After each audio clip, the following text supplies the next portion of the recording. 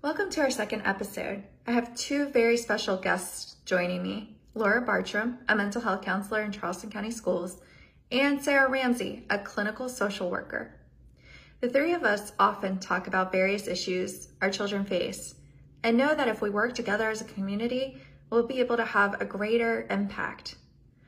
Our first step is understanding what it means to be trauma-informed. This is important for everyone, from the custodians, mentors, teachers, and administrators. So what does it actually mean to be trauma-informed, Laura? To me, it just means that you are aware, as a school-based clinician, you are aware of what the kids are bringing in from their home environments, from just their neighborhood environment. So it's being compassionate and empathetic towards kids who, have those really extreme behaviors that we often label as bad kids, and really have a deeper understanding of why those behaviors are manifesting. And have really good interventions to tackle some of those behaviors. And so, I try and teach my schools, like, don't be punitive, be rehabilitative, and kind of look at what or where those behaviors are coming from and what they are trying to tell us. I always say there's no such thing as a bad kid, just a kid that's misunderstood and that has gone through some stuff, and they're trying to adjust and cope to the best of their ability. And so I feel like the biggest part of trauma informed for me is just building those bridges with the child, with the family, with the community, to be able to help that child kind of work through some of their past and ongoing trauma as well. And so to me, that's, of course, in a nutshell, kind of what it means to be trauma informed, just to be aware and to be educated as well of what trauma looks like in a kid, because it can look very different from kid to kid, and they can be quickly labeled. And so it's just to be educated and understanding and compassionate for that child. Now, Sarah, I'm going to you. Why is it important in your job? You're oftentimes dealing with the families. Why is it important for you to be trauma informed, and what does that look like? So I think Laura hit it very, very nicely, and the points that she made as far as awareness, and just knowing that people aren't difficult just to be difficult. People bring things with them each and every day, and their experiences really shape how they see the world and what their reactions are. Everybody's not starting from the same equal playing field. When they've experienced trauma, no matter what the scale of that trauma is or how many adverse experiences they've had, they're bringing that to the table in each and every interaction. And so I think in my position, specifically working not only with parents, but foster parents, as well as the kids themselves who may be in foster care or have had actual maltreatment experiences that are widely identified as trauma, it's important to realize, first and foremost, that they're not necessarily going to trust you right away, because their environment has been incredibly chaotic because of these adverse childhood experiences. And it's all about that empathy. It's all about building bridges. I think Laura termed it, which is, I think, a beautiful way to put it. It's extending and meeting them where they are and realizing that the challenging behaviors that they're displaying are just that. They're behaviors. Those are symptoms because they've had these other things go on. And it's a lack of skill to meet what the demand is, rather than just being obstinate, or we like to label them as defiant or hyperactive, or all these buzzwords that people know, but they don't really know where these things come from. Trauma is where these things originate. And I think the most important thing that people can do is just understand trauma within your role. No one can do it all. It's a systemic thing that we have to work together to address. This kid interacts with so many different settings and so many different people and different professions, that everyone, if they know their role and look for the signs and help in the way that they can and develop the relationship the way that they can, everything works much better. Absolutely. It's beautifully put. I noticed you brought up adverse child experiences, and we typically refer to that as ACEs, just so the audience knows that. But what are some examples of adverse childhood experiences, and why is it important for us to kind of understand that, Sarah? So the ACEs study, since we've defined it, an ACE is an adverse childhood experience. And so it started back in the mid 90s. I want to say 95, mid 90s. We'll go with that because I know that for sure. Kaiser Permanente, basically an HMO out in California, did a study of the people who received services from them. And they were noticing this pattern that people who had traumatic experiences in childhood had poorer health outcomes later in life. So, of course, from an insurance perspective, they're looking like, okay, how can we limit these so that we don't have to pay as much? But there were good things that came out of it as well, because now we know that there are certain hallmarks. There's actually, if you go to, the CDC website actually has the full study on there, and you can find the tool on there. There's 10 different ones on the regular scale. There's an ACEs 7, there's also an ACEs 10. The ACEs 10 is what's most widely used. It's been adapted for international use because there was some criticism that it wasn't necessarily the most culturally sensitive tool, that it didn't necessarily address all the types of trauma that you could have, but it hits on major hallmarks. It hits on emotional, physical, sexual, different abuses and maltreatment that people can experience. There's also things on there about, like, have you ever had a family member that's been incarcerated? And different, a quick Google search will bring it up. Another trauma that we don't necessarily think of as trauma because it's so widespread is where your parents ever separated or divorced. Those are the types of things that we may tend to minimize, but they can really have an effect on the way that a child sees the world. And so I think my recommendation as a clinician, and the people that I work with, is always know your own ACEs score. Go through that questionnaire, and you may not be in a position where you're administering it to other people. Leave that to clinicians. Be your role, social worker, teacher, mentor, whatever your role is, but know your own, because self-awareness goes a long way in how you're interacting and relating with those kids.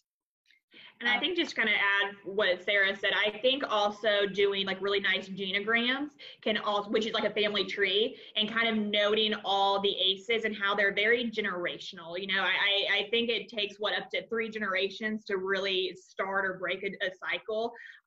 And so I think knowing what your ACE score is, and then kind of doing like a family tree, a genogram, it can be really helpful, because I tell my parents and teachers, like, you are the agents of change. Like, you're not just changing it for this child, but you could also impact their children and their children's children. And so it really is a bigger picture issue. We're not just trying to help that child succeed, but really break some of these dysfunctional cycles that these ACEs seem to really latch on to generation after generation. I really appreciate everything that y'all just talked about. Something I kind of wanted to get to is, a lot of times when we go in our schools, there are kids that might be throwing a desk, and you can assume there's probably something going on in that kid's life. Well, there are others that it's not as visible. It's, we have to really get to know the child to maybe start to identify maybe there's something not quite there. A lot of kids are what we would consider very resilient, but it could be that they're in a state of more denial. How long do you think that trauma can lie dormant? And do you think that eventually, if it's not dealt with, is it something that could, maybe the child is very successful all the way through their 20s, and then all of a sudden there's something that brings about? And can you maybe think of an example or how it might affect them even later in life? I'll go to Laura first this time. Yeah, I think that some kids learn to kind of live and be resilient in their chaos. And I don't think, I think that we look at those kids and we think, oh, they're not impacted, they're not infected. But yeah, sometimes they internalize it more. And so later in life, they can have, more physical symptoms, heart disease, smoking, drinking, things like that might manifest in different ways because they're kind of learning how to self-medicate and kind of just get through a day-to-day. And so, yeah, trauma manifests in very different ways, just like other illnesses do. Some kids who, they go and hide under a desk and they completely shut down versus a kid who is throwing a chair and completely destroying a room. And so we really have to kind of meet that child where they are at and learn that trauma doesn't just come in one package. You know, it comes in a lot of different packages, and really learning what the triggers are and learning that child, you know, and that's where we go back to that relationship and building that relationship and really getting to know the individual child. And so in treatment, we make treatment plans that are individualized. You know, we don't have just one trauma treatment plan. We have it for each child, each family, to become very individualized. So we know how each of them presents. But definitely, you know, if trauma goes unchecked and untreated, you know, it does show up in adults, you know, with their attachments to other people, you know, their relationships when they're older. And so, yeah, you know, just because something isn't completely in your face now, you know, doesn't mean that it can't show up, you know, later in life. And so teaching kids earlier and earlier, you know, about emotional regulation, distress tolerance, you know, healthy relationships, healthy boundaries, those are all very important things. So as they grow older, they can recognize those healthy patterns, because right now their normal is chaos. And so they might just be kind of going about their lives like everything's, you know, good and great. But really, they're in a very dysfunctional pattern that they don't recognize as much. Mm-hmm. And I love that you mentioned, you know, hitting them young. There's something called zones of regulation. You know, teachers have posters to help kids learn to regulate, recognize their feelings. They might still be facing the trauma. So there's only so much, you know, we can do in that moment, but helping them to recognize at an early age is in my opinion, very important. But going back to what Sarah said, she mentioned, you know, just knowing what your ACEs are. And, you know, when I think about schools, probably workplaces as well, if you've never really faced and thought about your own traumas and the way you're going to react, I think this is the mark oftentimes schools miss, especially high need schools, why you have a whole high turnover rate. Because, you know, looking at my research here, I found that 45% of children have a high ACE score. So that's like a 4 above. So we can only assume that probably about 45 or more % of teachers that are working have faced those traumas too. And they might have held it back, but then they go into a high needs Title I or a school with a lot of trauma. And a lot of times that can come back. And their reactions to maybe what the kids are doing can be reflective in the way they actually respond. I'll start with Sarah. You know, how do you think, you know, the teachers maybe knowing their ACE scores could help them, you know, in communicating and so forth better with their kids? I mean, I think you bring up a lot of really important points there. I think what I work with parents on, and foster parents in particular who have kids who are exhibiting these challenging behaviors, my catchphrase to them, and they get so annoyed when I say it, but it rings true. Dysregulated adults cannot help regulate kids. Right. You just can't. Because all you're doing is escalating the situation and you're making things worse, and then you're becoming dysregulated, and then the kid it just keeps building and building. So it's a vicious cycle. And so in order to understand how to regulate yourself, you have to understand what your triggers are and how those manifest in your interactions. And knowing that there are certain things that trigger you. And it's okay that they trigger you, but you need to know how to manage that in a way that presents a calm front and you're still able to keep that relationship intact. Because as Laura's mentioned, as you've mentioned, relationship building is key, and you can do a lot of damage to a relationship if you don't understand how to regulate yourself, because that kid has a very low level of trust to begin with, because they live in constant chaos and they live in disrupted attachment all the time. So that's the norm for them. So think about it. If you were to start building trust with this kid and then all of a sudden, boom, you're just like every other person in their life who becomes dysregulated and screams at them and does damage to that relationship, that damage builds and builds and builds, because what they thought they had, they don't have anymore. So it's going to make it even harder for them to trust the next time. You know, I feel like I have my phrase just like Sarah, and it's, you know, be part of their calm, don't add to their chaos. Literally just said that yesterday to a parent.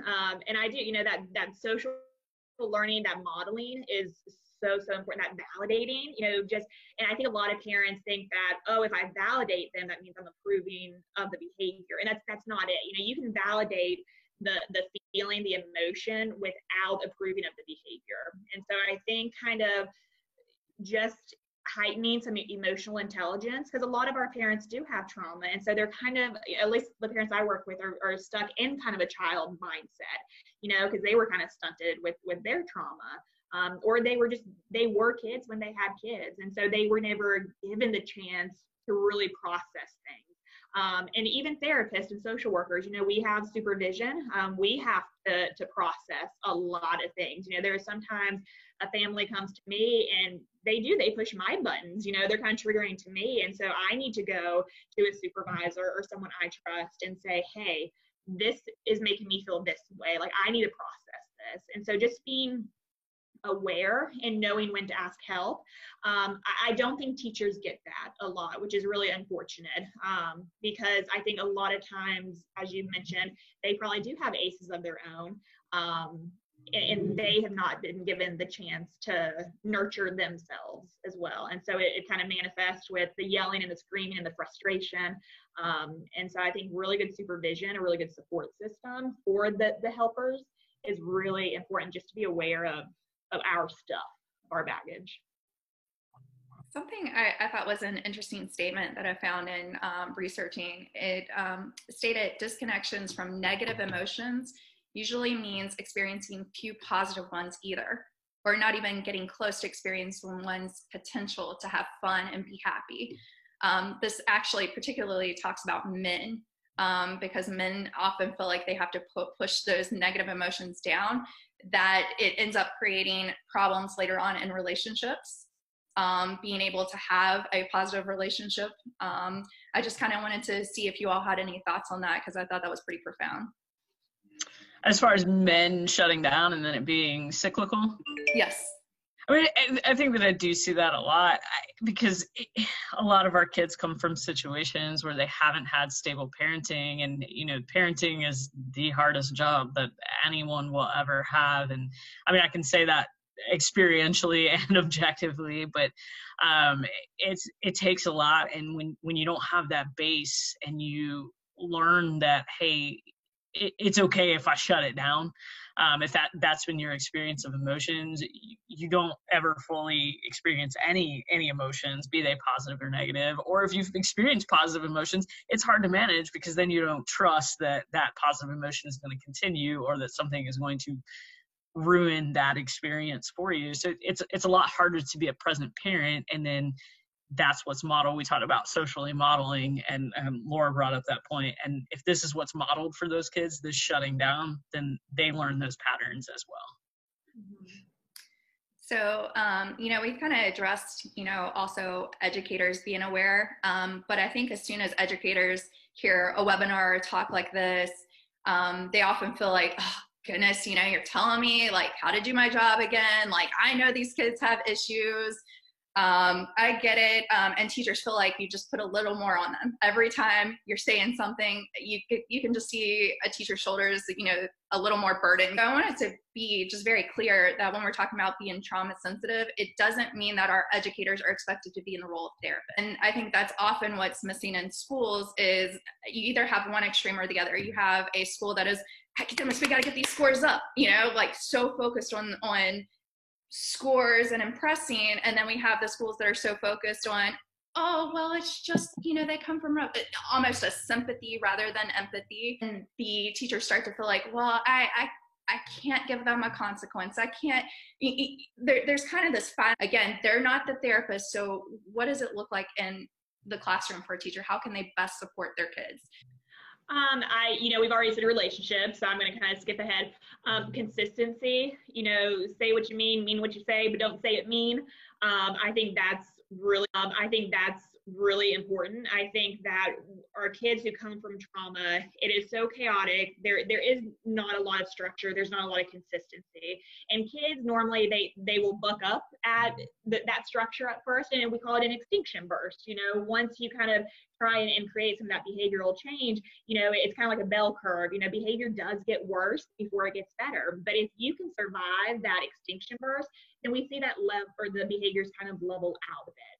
And so that the relationship and then the consistency and the structure, and I always say that rules plus relationship equals respect, and rules minus relationship equals rebellion. So it's the 3 R's. And so, it's not enough for us to be just punitive, especially to this, subset of kids. We really have to set consequences that are rehabilitative, that they're learning opportunities, that they're not just, that's why I'm personally against spanking. It doesn't really teach anything, and it's going to make a behavior worse, especially for a kid who has a history of abuse.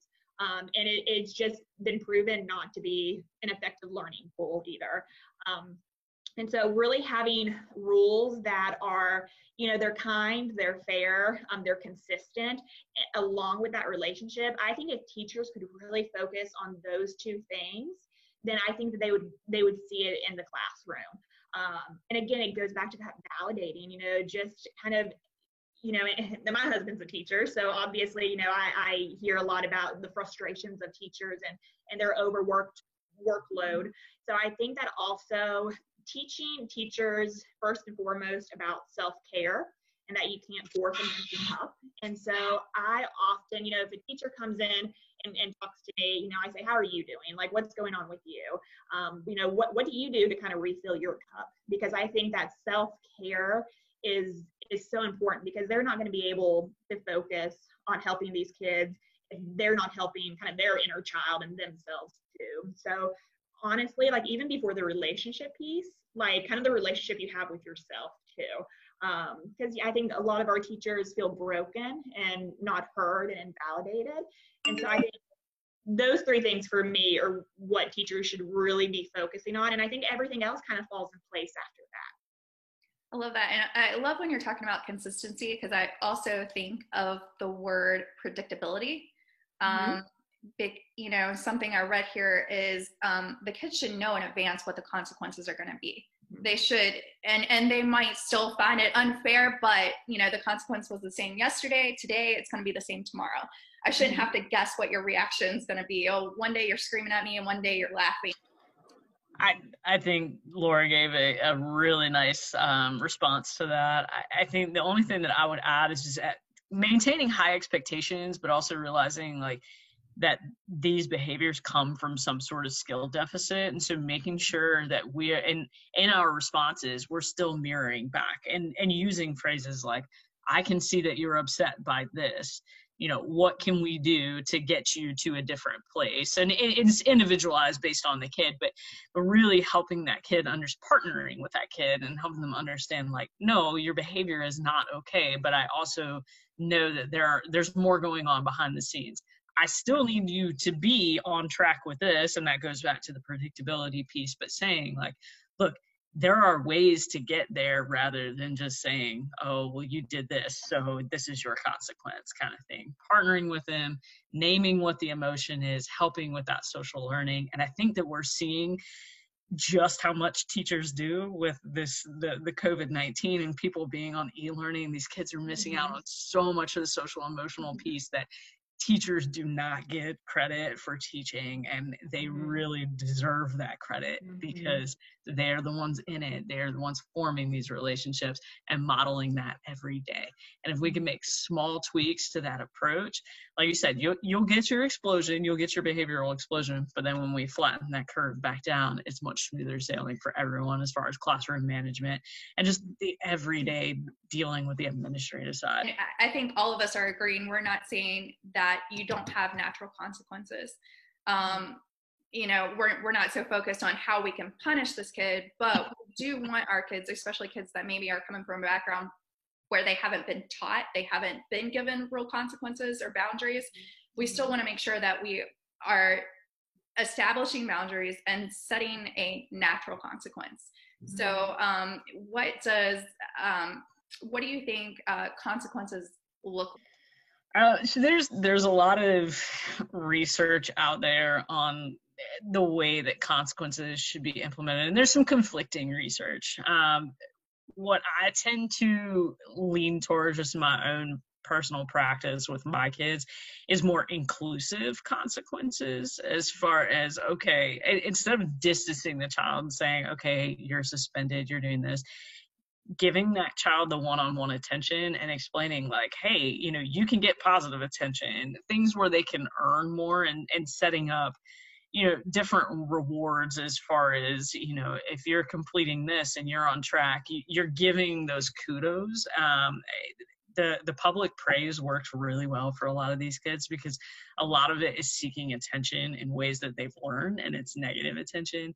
I mean, there's still, if there are safety concerns, yes, you still have to remove that child. I mean, if they're throwing a desk, obviously, we need to get that kid to a point where either you're removing them from the classroom or removing other, students from the classroom.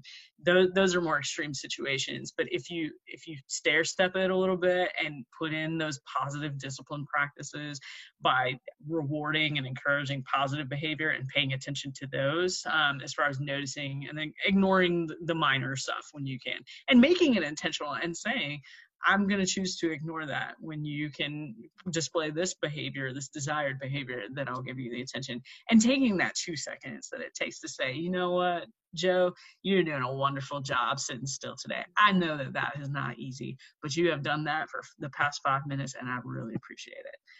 Those kind of small little things that take, I mean, that whole statement maybe took 5 seconds of time. That means the world to that kid. Absolutely. And I just want to read this to you all. It said,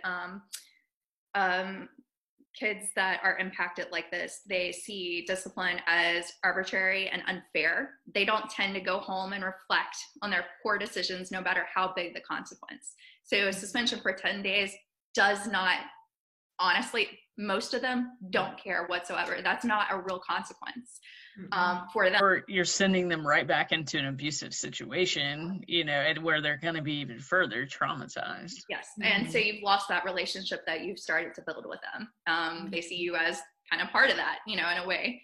Laura, any thoughts? I feel like with kids, positive reinforcement is always going to be better than negative reinforcement. When we do behavior modification, it's all about really piling on the positives. And I think a lot of teachers and adults struggle with that, because it's, well, we're rewarding them for things that they just ought to do, their work and things like that. But, we really have to shift that mindset of, it's kind of like if a child has reading problems, we really offer a lot of support for that child. We don't shame that child. We don't give this severe consequence for a child not knowing how to read. They might get an IEP, they might get a tutor, they get all this other support. And so I think it's harder to empathize with a very difficult, sometimes aggressive child, because again, of kind of our own interpretations of that. And so for me, consequences are a way of life. Like, we have to have them to kind of know how to function. When we're older, they're called laws.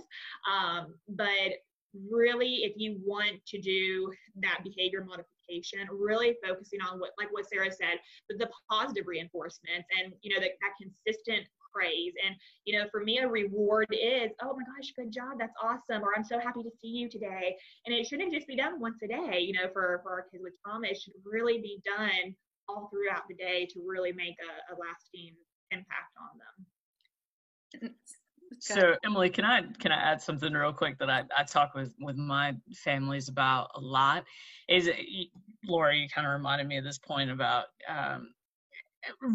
really taking it back to their developmental level, because what we know about the way that trauma impacts the brain, if a kid is traumatized and has an adverse child experience that is really and truly traumatizing to them at the age of 5, that's basically going to be their developmental level at that point, just because the way that the brain works and the impact. I mean, we could get into all the neuroscience behind it. I'm not going to, but look at the child's developmental level rather than their chronological age, because I think it's easy to see a fifth grader who's throwing desks and you're, I know we keep going back to throwing desks, but displaying any kind of challenging behavior and thinking you're too old for this mess, like you should know better by now. But they don't necessarily. And it goes back to that incremental skill building. I mean, if a kid doesn't know how to swim, having a shark behind them saying, oh, well, this is going to happen to you if you don't swim, is not going to help them because they don't have that skill. They never learn that motion. So it's up to us to figure out where they are. And you do that by, there are formal assessments, but you do that by forming that relationship and really understanding where it is that kid's coming from, so that you can teach them that little doggy paddle, and then we can teach them a full-on freestyle that, maybe they can get away from that shark. But that fear and that panic, it doesn't work for these kids because they're so used to it. Mm-hmm. And I love that you brought that up, Sarah, because in my own personal experience, I worked every day. A kid, he was in kindergarten. He was at the higher end of, they're just beginning reading level, but he was in a higher reading group. I worked with him every day. He knew probably 40 words. All of a sudden, I am not kidding, he came in and he was trying. This was one of my babies, he could only do like 6 words. And I'm like, what is wrong? And you could tell he was different. He got angry with me at one point. I was like, hey, just go sleep in the corner for a little bit. The next day came back, still did not know the words. And I don't know what happened to him at home. I don't know what his family was going through, but I feel like I witnessed a child in fight or flight. He went from, developing, and all of a sudden I saw this significant regression. And it was kind of like that the rest of the school year. And you're right, neuroscience has found that even in the womb, trauma can affect brain development. And I think that's our part as educators, is being sensitive. You're right. When we're talking about these aggressive behaviors, yes, they need a consequence. We have to keep safety of our kids, but we also have to realize, does this child have the cognitive ability to understand what he or she is doing? So I love the way you put that. No, I think Sarah said it great. Trauma, it impacts things that we don't see. Other illnesses, cancer, a cold, anything, you can see it on the outside. And I think even with trauma, you can too. But I think a lot of the damage is under the surface. And we don't always see that, other than in the behaviors that it's manifested. So I think Sarah kind of bringing up the neuroscience behind it is really important, because that's something kind of out of that child's control that we really have to take into consideration. Absolutely. So Laura, what are some signs? Again, there are some kids that maybe you wouldn't guess have been through certain types of trauma, but what are some signs that you would tell educators and even our mentors to kind of look for? Again, they're not psychologists. We're not trying to place them in that role, but we all should be aware of what are some signs that you might recognize as trauma-like behavior. So I normally do a check-in with my kids that I know have that trauma history and that I don't know how to too, because some of our kids are going through trauma that have not been reported yet. And so I think it's that just all of our kids we check in. I ask about sleep, about appetite. I just ask about safety. I ask about, any suicidal thoughts or homicidal ideations, change in grades or in school behaviors, or is there been a spike of referrals when there's been some smooth sailing? I have some of my trauma kids who they were referred to me because they demonstrated something called enuresis and enthepresis, which means pretty much having bathroom accidents on themselves after they are past the potty training stage. A change in mood, they're very tearful, or their anger outbursts, have been escalated. So those are all some kind of basic signs that you can look for. If they're coming to school just dirty, or if they're losing weight, or things like that, are some of the kind of physical signs. Are their clothes too big? Are they too small? Do they have marks on them? So those are some things that you can look for and kind of ask, that are some good indications that maybe we need to dig a little further in that child. If you're not a trained professional or, school counselor, and this is your job, I would say be very careful about probing for details, because you can actually mess up your relationship with the child. So if you start to get those feelings with the kid, if the child actually tells you a little something that might be concerning, you need to go to your support staff, go to the school counselor, go to mental health, go to somebody to ask what your next steps are. I've been a school counselor, and there's been times where I've had questions, which I call on the phone Sarah, because she comes from a background of, social work. So sometimes I'll ask her questions. How do you feel about the situation? How should I deal with this? So always having somebody that you're talking with. Don't ever try to handle a situation on your own. I think to that point, knowing your status as a mandated reporter, if you are working with children in a school setting, you are a mandated reporter. And so sometimes your administration may not necessarily want you to report, but it is your duty to do so if there's been an out-and-out disclosure. If you have any questions about it, again, I think you guys both said it, seek your support system. I think going back to some of the other symptoms that general lay people can look at, one of my pet peeves as a clinician is seeing how overdiagnosed ADHD is. Hyperactivity can also be a symptom of trauma. It can be a symptom of PTSD in particular. We see a lot of irritability in these kids, like a low frustration tolerance. You have some kids that just out and out withdraw, just refuse to participate in anything. Because when you think about it, their thoughts can be so overwhelming if they're experiencing trauma on an ongoing basis, and they're having these re-experiencing symptoms where they're seeing it and they're playing it over and over in their head. Of course, they're going to get upset at having to do a math worksheet because they can't focus long enough to be able to do it. So I think, again, I don't want to get into, the clinical side of things, but these are just signs that you can look at. Whenever your gut tells you something is not quite right here, that's when you'll know to report it and talk with someone whose job it is to get those things, I don't want to say under wraps, but to investigate them further and get the child the help they need. But this all goes back to, and I know we said it probably 1,000 times already in this discussion, it goes back to the relationship, because you're not going to know what's normal for that kid, and you're not going to be able to determine what changes that kid has made unless you know what that kid is like on a daily basis and you have that relationship with them. And I think, to add to Sarah, I think I totally agree, and I'm so glad you brought it up, that ADHD is overdiagnosed, and we over-medicate our kids as well. And it is hard, in my opinion, to treat those trauma symptoms when a child is over-medicated. We also, I think, overdiagnose something called oppositional defiant disorder, ODD. I've never met someone who's classified as ODD who doesn't have a trauma history. Like I've never treated a kid with ODD without trauma. And so we do tend to go for those diagnoses. I think ADHD, because we can medicate it and it does pacify the kid, but it doesn't really help any prolonged change. And now we do have kids that are ADHD and they greatly benefit from medication, but it really, we've gotten, I think, a little carried away with it because it's an easy form of treatment. And so really educating the parents on, medication is your decision.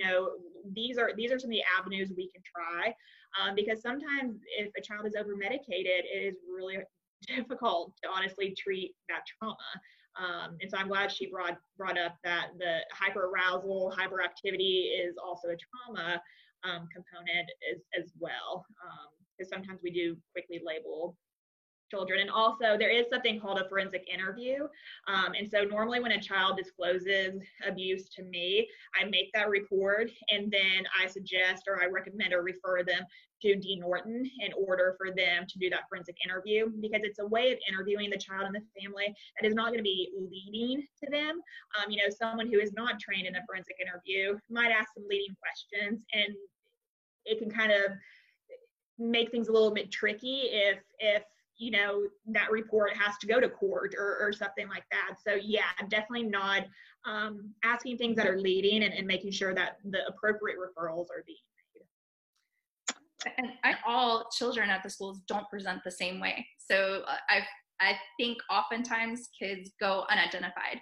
So is there any recommendations that you would say maybe putting in the forefront of the year to, as far as testing kids, how ethical do you think that is in determining what the children's needs are throughout the school year? I think that's a difficult question because if the questions are not asked in the right way as far as trauma history, it could trigger things. And then if it's not properly done, it could make things worse. I also think that you're not as likely to get reliable answers before you actually have a relationship with the child, because they're much more likely to disclose if they have that relationship and they feel safe.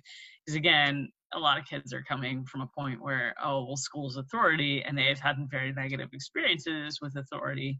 So as far as testing and screening at the outset, I'm not necessarily in favor of that. What I am in favor of is, teachers being trained and all school staff, I mean, down to cafeteria workers. You have a role in this, and not that their role is any less, because it's a huge role, but anyone who has an interaction with a student, which would be any and everybody, I think needs to be educated in the signs, knowing what hypervigilance looks like. Is that kid constantly checking the door? Do they have to sit with their back to a wall so that they can see things?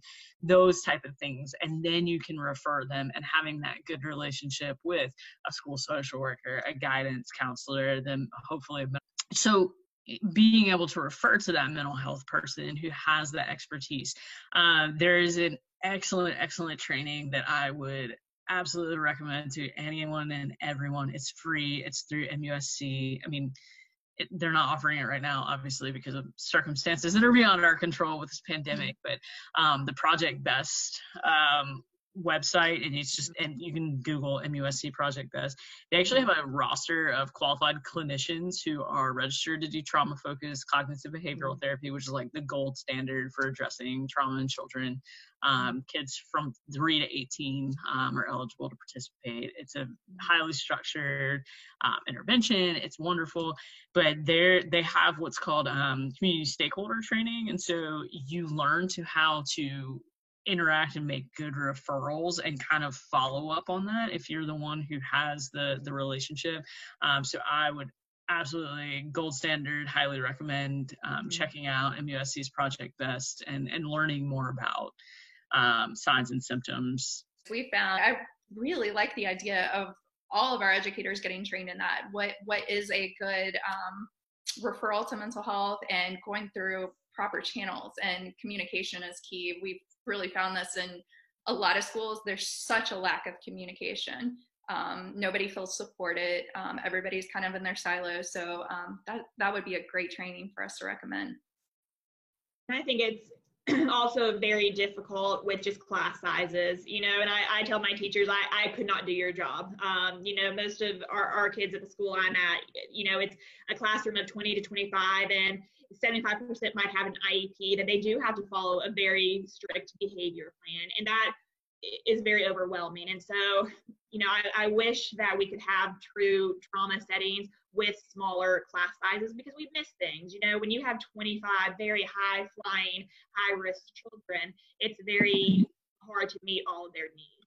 And so, in a perfect world, we would have these trauma schools that were very trauma informed, that were also on a smaller scale as well. And I think that's just hard with kind of consolidating schools and funding, and it's kind of a big systemic issue. But I think that's a big barrier, that it would be great if we could decrease that class size, have 2 teachers per a classroom of 12 kids, and really meet those individual needs. Because I think it's very difficult, and I think teachers are trying the best with what they have. But yeah, I think what they could do right now is become more educated, so that they do know those signs. They might not catch them all, but they can catch at least a few of them. Lightness to dark is another good training. Yeah, darkness to light. Yeah. Darkness to light. Sorry. Hey. Yeah, it's a good training. Just kind of a good overview. So that might be another one that teachers and support staff kind of look at. It's kind of a good glimpse. I don't think it's not as intense as, I haven't done Project Best, but it's a good introduction, I think. Yeah, Darkness to Light. And what's great about Darkness to Light as a nonprofit, I think it's like d2l.org. Again, you can Google it. They're local, but they will come out and do a training for free for your staff. Like they'll do it in a church community, and community organizations. They anywhere that there is an interest. Now they focus mainly on childhood sexual abuse, but they do talk about other indicators of different types of trauma as well. But they're a fantastic community resource. It's a wonderful training. And I think to your point, Laura, like we know teachers you guys are freaking miracle workers. Like let's be honest. Like the job that's done on a day-to-day basis and the care and concern that they show these students is absolutely incredible. And I think that goes back to forming those professional relationships and welcoming other resources. Like we don't, like Emily said, we don't necessarily always have to jump straight to, oh, they need a mental health assessment. Maybe this kid needs a mentor. Maybe this kid needs a lunch buddy. Maybe this kid needs a peer buddy to learn how to have those social interaction skills, because sometimes it may not be trauma. It may just be this kid legit doesn't have any social skills, has never learned that, has never had that model. It's pairing them up with somebody, being smart about uses of resources. And there are lots of volunteers out there who want to help. It's just a matter of you're figuring out exactly how to utilize them in the right way so that this kid, it all comes back to relationships and how we can facilitate that without using the valuable educational time that you all have. Absolutely. And I love that you all hit, because this is kind of the way I wanted to wrap it up, is hitting on community partnerships. Because again, as educators, we're like, oh, they're my kids. And you become a little possessive and you're like, they're staying in my classroom. I'm going to punish them the way I want to, And I think in order to make a difference in the lives of children is we really have to create a village around them. There has to be more than one adult on them. Teachers have to be supported and they have to be open to that support. And I know Laura and Sarah both, I think you kind of do the same thing when you're working with somebody clinically, a younger person, especially when you're first starting out building that relationship, you might sit down and play a game with that child. Now, when a teacher walks by and I'm playing a game in my office, a teacher automatically thinks that kid is getting a reward. Well, what you don't realize behind the closed doors is that child just told me that there was a fight between his parents the night before. That mom's boyfriend had a pillow over her head. They're kids, the way you get things out of kids is often through meeting them where they are, which at that level, it's through play. You can't have them focused on what actually happened. Their mind has to be taken away off of it in order to get to what the real issue is. And again, that goes back to teachers have to be open to accepting the help and recognizing that we are professionals. We're not there to reward them. We're there to teach the behavior. I absolutely love play therapy and art therapy, and I incorporate it in every single session that I do until that kid, I have kids who they come in at some point and they're just like, no, I just want to sit and talk face to face. I'm like, okay, I've done a good job, but play and art, it's the opposite of trauma. And we want to, by creating those new kind of neural pathways and new experiences, we want to do what is opposite, is new to them, which is play, which is art, which is healthy relationships, to kind of help them grow and become more resilient. And also, I think it's really important, kind of with what we've talked about, to know that not everyone is ready for treatment. Just because you refer doesn't mean that family or that child is ready. And I let my parents know, just because the school is referring you to me, it does not, these are voluntary services, unless, someone like, DSS or the court is like, it's mandating that. But other than that, you come here because you are ready for that healing. And so I think, sometimes we get these referrals from schools or other community agencies, and families aren't making progress and saying, well, they might not be ready, and that's okay, and we do sometimes have to discharge families who just aren't ready to participate in treatment. I've gotten some families who they absolutely didn't want to come in, but I was able to engage them and build that relationship, and it was very successful. And then there are some that unfortunately they just never got past either the stigma or the fear, or they just weren't ready. And that's okay, you know, and I think just to validate families that, you know, this is your story, you're writing it. I'm just kind of like a co-pilot here. And I think in that way, you're empowering them as well. You know, you're giving them a choice. And so I think that's important as well, that not every referral is appropriate at that time, and that's okay. Absolutely. And Sarah actually runs a program called Strengthening Families. And, you know, I know, and I'll let Sarah talk about this a little bit, but at the heart of it is actually teaching the families, how do you play and have conversation? How do you listen to your kids? So I would love for you to kind of just share a little bit about the program and, you know, kind of, because I feel like it kind of goes together. It hits on the same things as teaching the families the same things that we're teaching them in our sessions when we work with kids.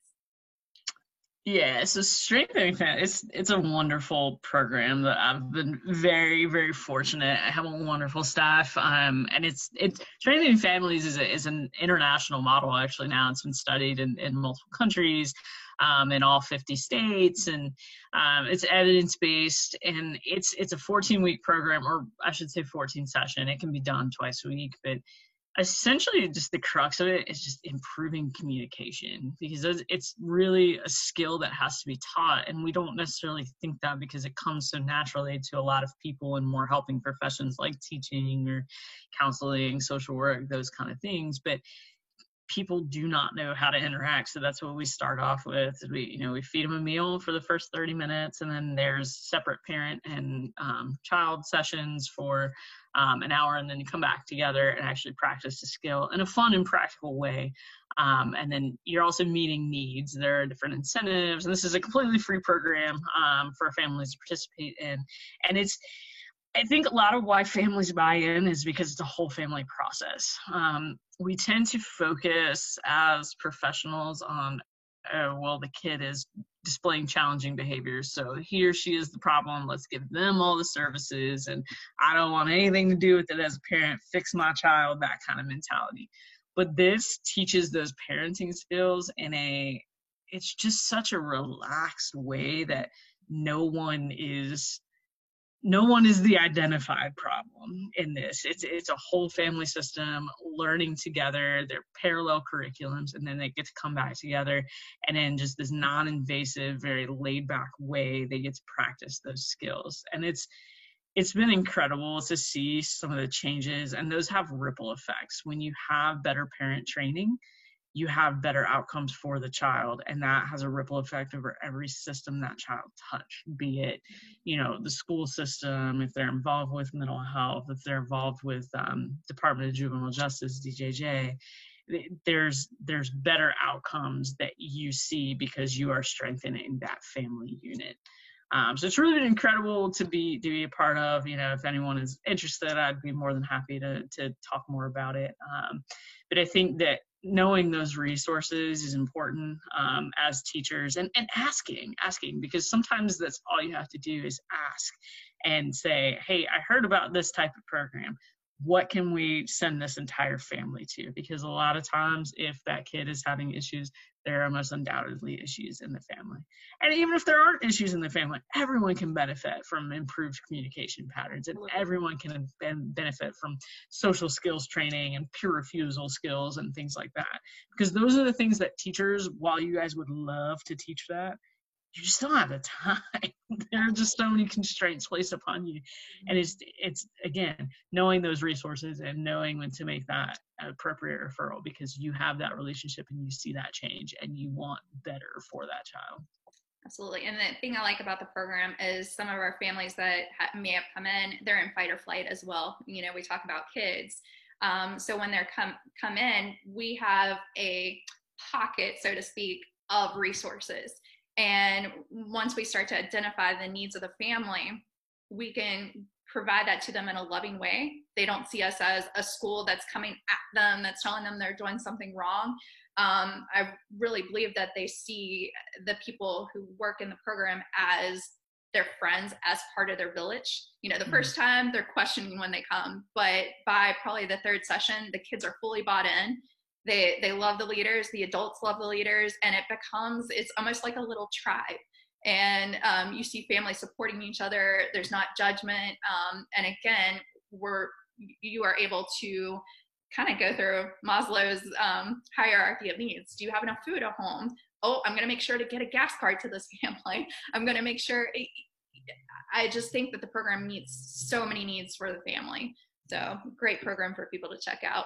And the families I know who have gone through it, Sarah, I think some with you have enjoyed it and they endorse it.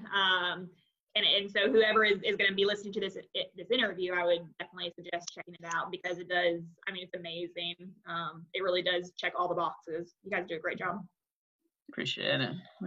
We love helping the community because we want to be in the community, for the community, and by the community. Mm-hmm. It doesn't work if you take this outside-in approach. I mean, we need everybody, and I've just been real pleased with how people have bought into the program and the referral links that we've been able to make to help these families beyond what our reach is.